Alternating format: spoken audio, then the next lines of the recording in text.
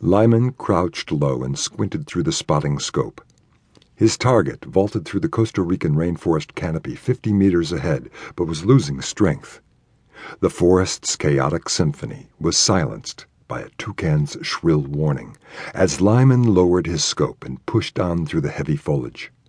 White bats glared, and fanged spiders scurried in his wake. Massive hanging strangler vines scraped his arms raw. Ducking beneath a low-hanging termite hive, Lyman snagged his large backpack on a barbed machineal limb and stumbled, cautious of the poisonous thistles. He slowly untangled himself and moved to more solid ground. He stared down at his muddy combat boots. The ground underfoot suddenly felt oddly hollow. He rocked forward, detected a brittle snap. Locking his weight evenly over both feet, he eased down, pulled a K-bar strapped to his ankle, and carefully nosed the razor-sharp point of the blade under the saturated vegetation.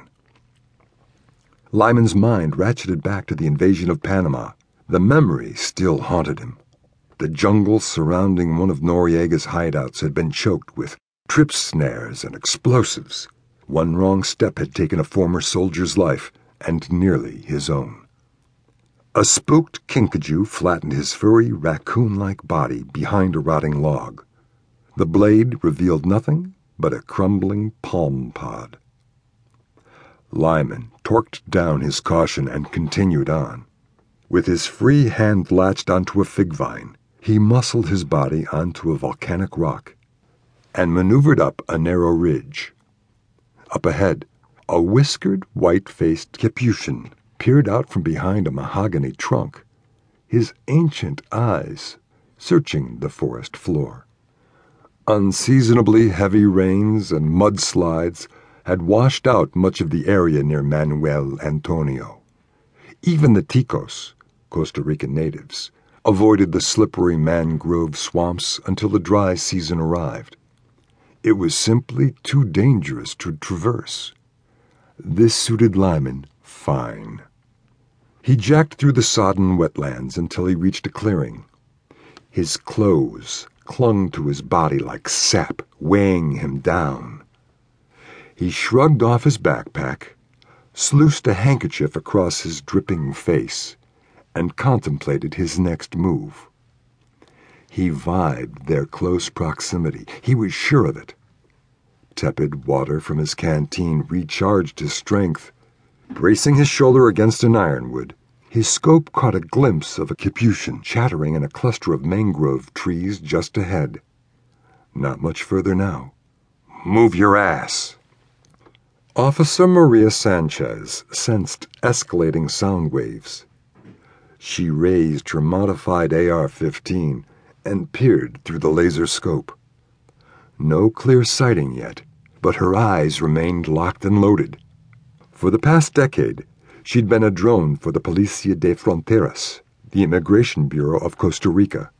She'd heard a rumor that the Mule Team, a notorious band of smugglers with ties to the Colombian cartels, had entered the area, scouting new drug routes across the central southern wetlands to transport their product to Panama. Recent political upheaval along the Nicaraguan and Colombian borders had disrupted former routes through Costa Rica. The idyllic beaches and rainforests of Manuel Antonio National Park now attracted tourists and drug runners in equal numbers. Though 35 and a head shorter than most of her male colleagues, Sanchez could handle any man twice her size.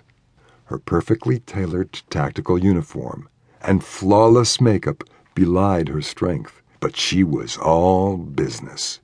Her father had taught her well.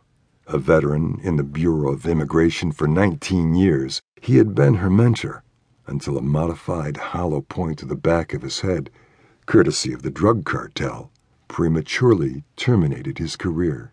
His case remained unsolved. After her father's death, she had transferred to the Drug Task Force. In less than a year, she'd gone through 2 partners. "She burned me out," her colleagues had officially notified her superior officer.